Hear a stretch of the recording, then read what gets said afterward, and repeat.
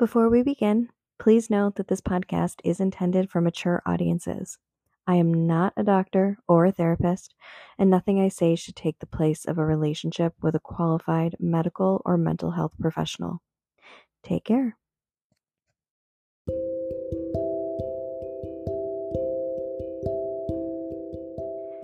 Hello, and welcome to Resting Scared. You know what this is. You know what I do here. This is a podcast where I talk about health challenges and anxiety and health anxiety in particular and mental health. My name is Mary. And how's it going? I am just back home again from going out of town for the weekend. I feel like that is really all I do these days is go out of town on the weekend. It's all good though, and it was great to see the family that we were visiting.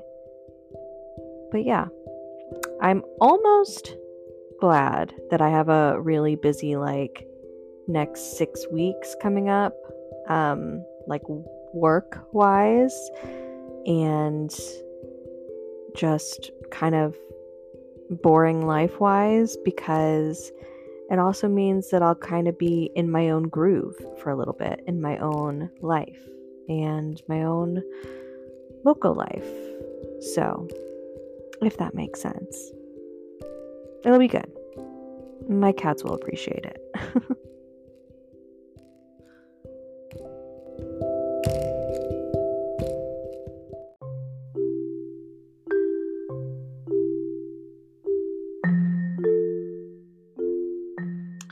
Okay, so today is September 5th. September already. Can you believe it? Can you handle it? I cannot.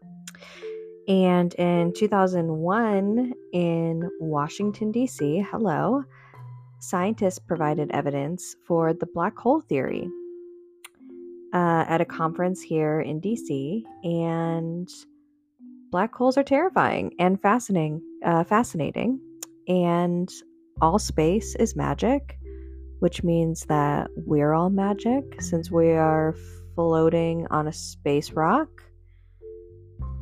So yeah, black holes equal we're magic. Just kidding, kind of. In addition to that, here's what I know about black holes. They are formed from dead stars, and they suck in matter, and then I had to go to Wikipedia. Well, I looked at more sites than Wikipedia, actually, but I really like this little nugget of information from Wikipedia.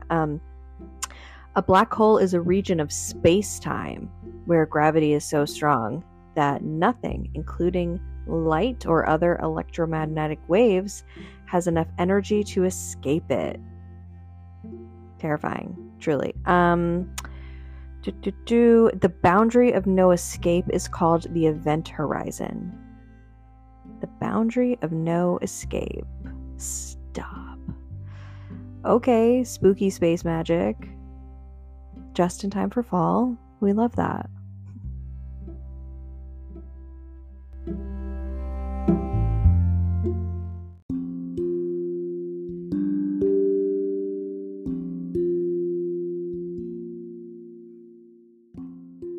So today I just kind of want to talk about where I'm at and what's been on my mind lately. So let's just get into it. The last time you heard from me talking about my current health body situation, I think I was just telling you about dry needling, and I've told you about cupping, and I'm still doing all of that, and I'm still doing regular PT as well. Still taking the medications I was before, and yeah, so now we're here.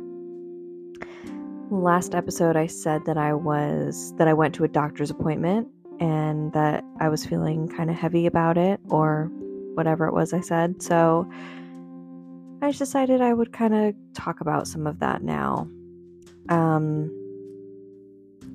So I went to a new doctor, referred by my gynecologist, and she was very thorough, honestly. Did a very thorough exam and everything. And long story short, she's kind of going with a new-ish working theory for all of my problems. She thinks I have damage of the pudendal nerve, which is what I had been assuming, honestly, anyway, as like a part of the, a piece of the larger puzzle. And she kind of tested that theory a little bit, and it seems to check out. So I'll have this little, I don't know, technically a procedure to get nerve blocks on both sides of my body. So there's that. And on top of that, she's having me try out taking something called a mast cell inhibitor. And it's honestly quite the drug. So I have to take it 4 times a day, and it's like this little liquid mix. It comes in a vial. It does make me feel a little witchy, but, it also messes with my stomach. But, I'm hopeful. It is given to people to treat asthma and other bowel stuff. And she says that there's like a link to it with mast cell stuff with even like IC and IBS. So I don't know. It's a theory. I'm hopeful. I'm hopeful. I've been on it for just under a week now, so TBD.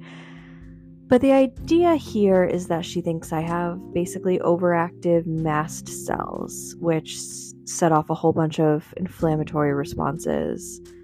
And so, like, my pudendal nerve acting up can make these mast cells pop off even more. I think that's where the two concepts are meeting. And honestly, like, yeah, the way she explained it to me, it does make sense, right? Like, yeah, I guess. But so far, kind of everything has made sense at some point. So, she also said, and yeah, wait for it,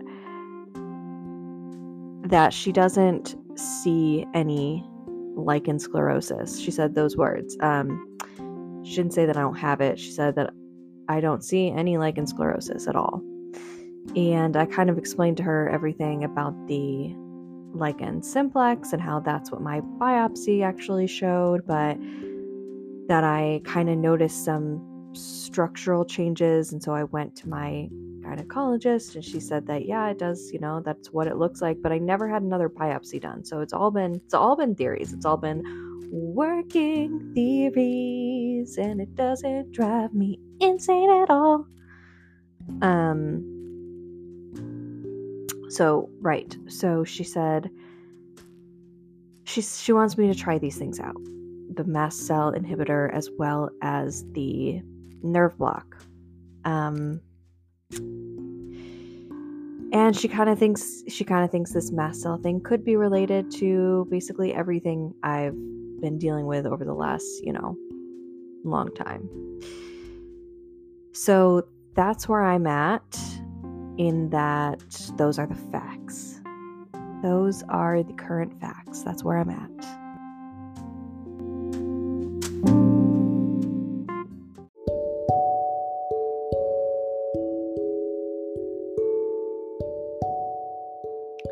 Hey, we haven't done a check-in in a minute, so let's do that now. How are you, really? Are you okay? Are you tired or anxious or annoyed or sad? Whatever it is, it's okay for right now. Take a breath, drop your shoulders, unhinge your jaw. Cool. Amazing. Thanks.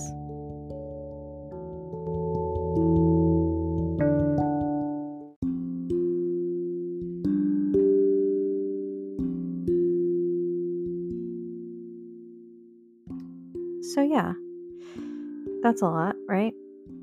Or maybe it doesn't really seem like a lot to you, but I personally, well, I don't know. When I first got home from the doctor, I had like a long drive back home, like almost 2 hours, and I actually spent it talking to my therapist because I didn't expect it to take that long and I was running late. But when I first got home, I just really hit my window of tolerance with talking about it. I burn out quickly from that, I think, because I just honestly am really overwhelmed by all of it. I mean, okay, actually this weekend I was looking through my old Facebook messages for something. I was trying to find something, but I ended up looking through like a lot of old messages, and I found messages between my mom and I from 2013, so 10 freaking years ago, when I first started having really bad pelvic pain, really bad vulvodynia, and I had no idea that word existed back then. And that was even long before the IC stuff, and before that whole journey, and before the infertility, and before all of that. And I'm just reading these messages and reading my panic and desperation and just the spiral. I can see the spiral happening in my messages. And it's just, that was before all of this. Or was it really though? Or was it the start of it? Like, that was so long ago, and here I am now. I mean, but this is what I mean when I say I am overwhelmed. Just very physically and spiritually, I guess, exhausted from dealing with all of these pelvic issues and trying a decade's worth of different treatments, on and off, whatever. And now to have this doctor come in and tell me all of this new stuff and schedule another little procedure, I mean, it's just so hard. There's been so many procedures, so many. And it goes back to what I've talked about before, to just so desperately wanting this journey, this healing journey, to be linear, even a little bit linear, and it really being anything but linear. But, I did want this appointment. I went to that new doctor. It's not like anyone forced me to go. And that's because I wanted to go, because I've just hit such a plateau in my progress, and I still feel pretty rough a lot of the time. But like, part of me wonders how much, what's the amount, how much of is enough, how much is too much when it comes to all of this trying to feel better.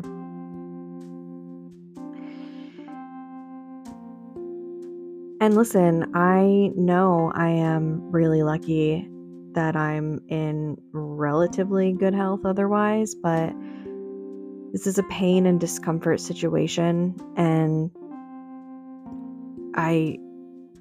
my quality of life is having issues and I just want to be done with it.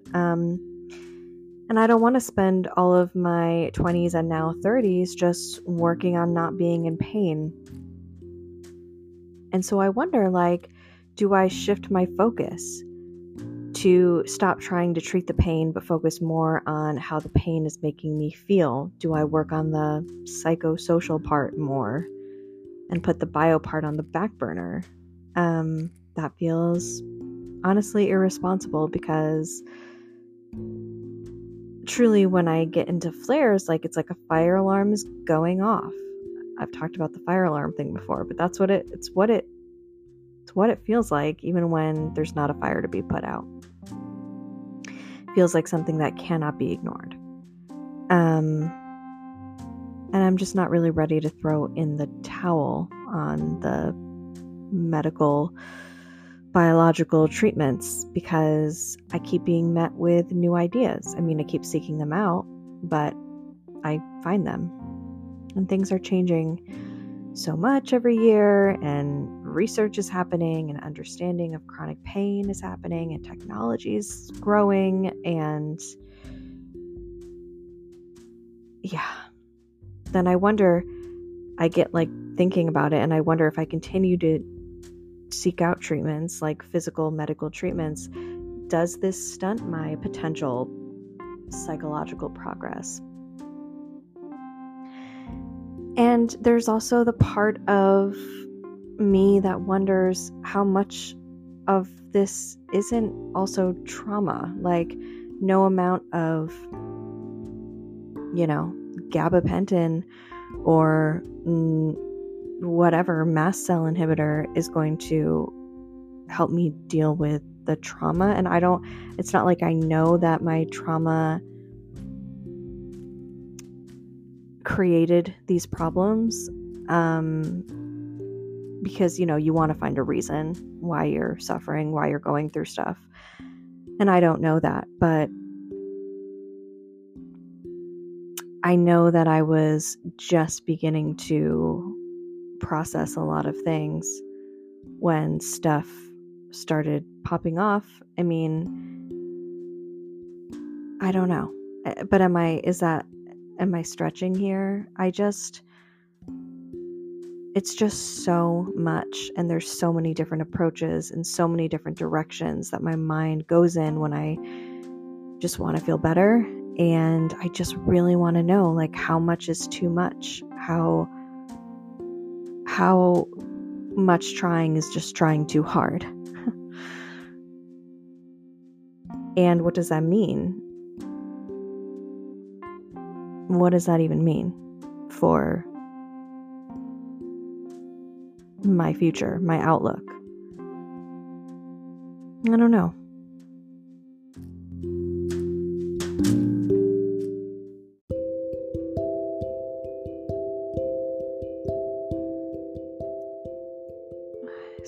As is often the case with me and with this podcast, I don't really have a way to end or to put a pin in this,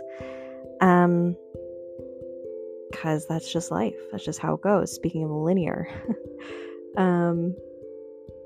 But I do think that I have a goal, which is to not take any of this too seriously or not hold it too closely, and reminding myself that my body is capable of handling a lot. We are all very capable of handling a lot and capable of healing. And I think it's important to remember that your brain is a part of your body. My brain is a part of my body. Don't have to differentiate the two of them. We don't have to focus on one side of things while throwing away the other. So I'm out here trying one day at a time, and I know you are too. Okay. Truly, thanks so much for listening, and I hope your week goes well, and take care of yourself and look for the lightness. Okay. Bye.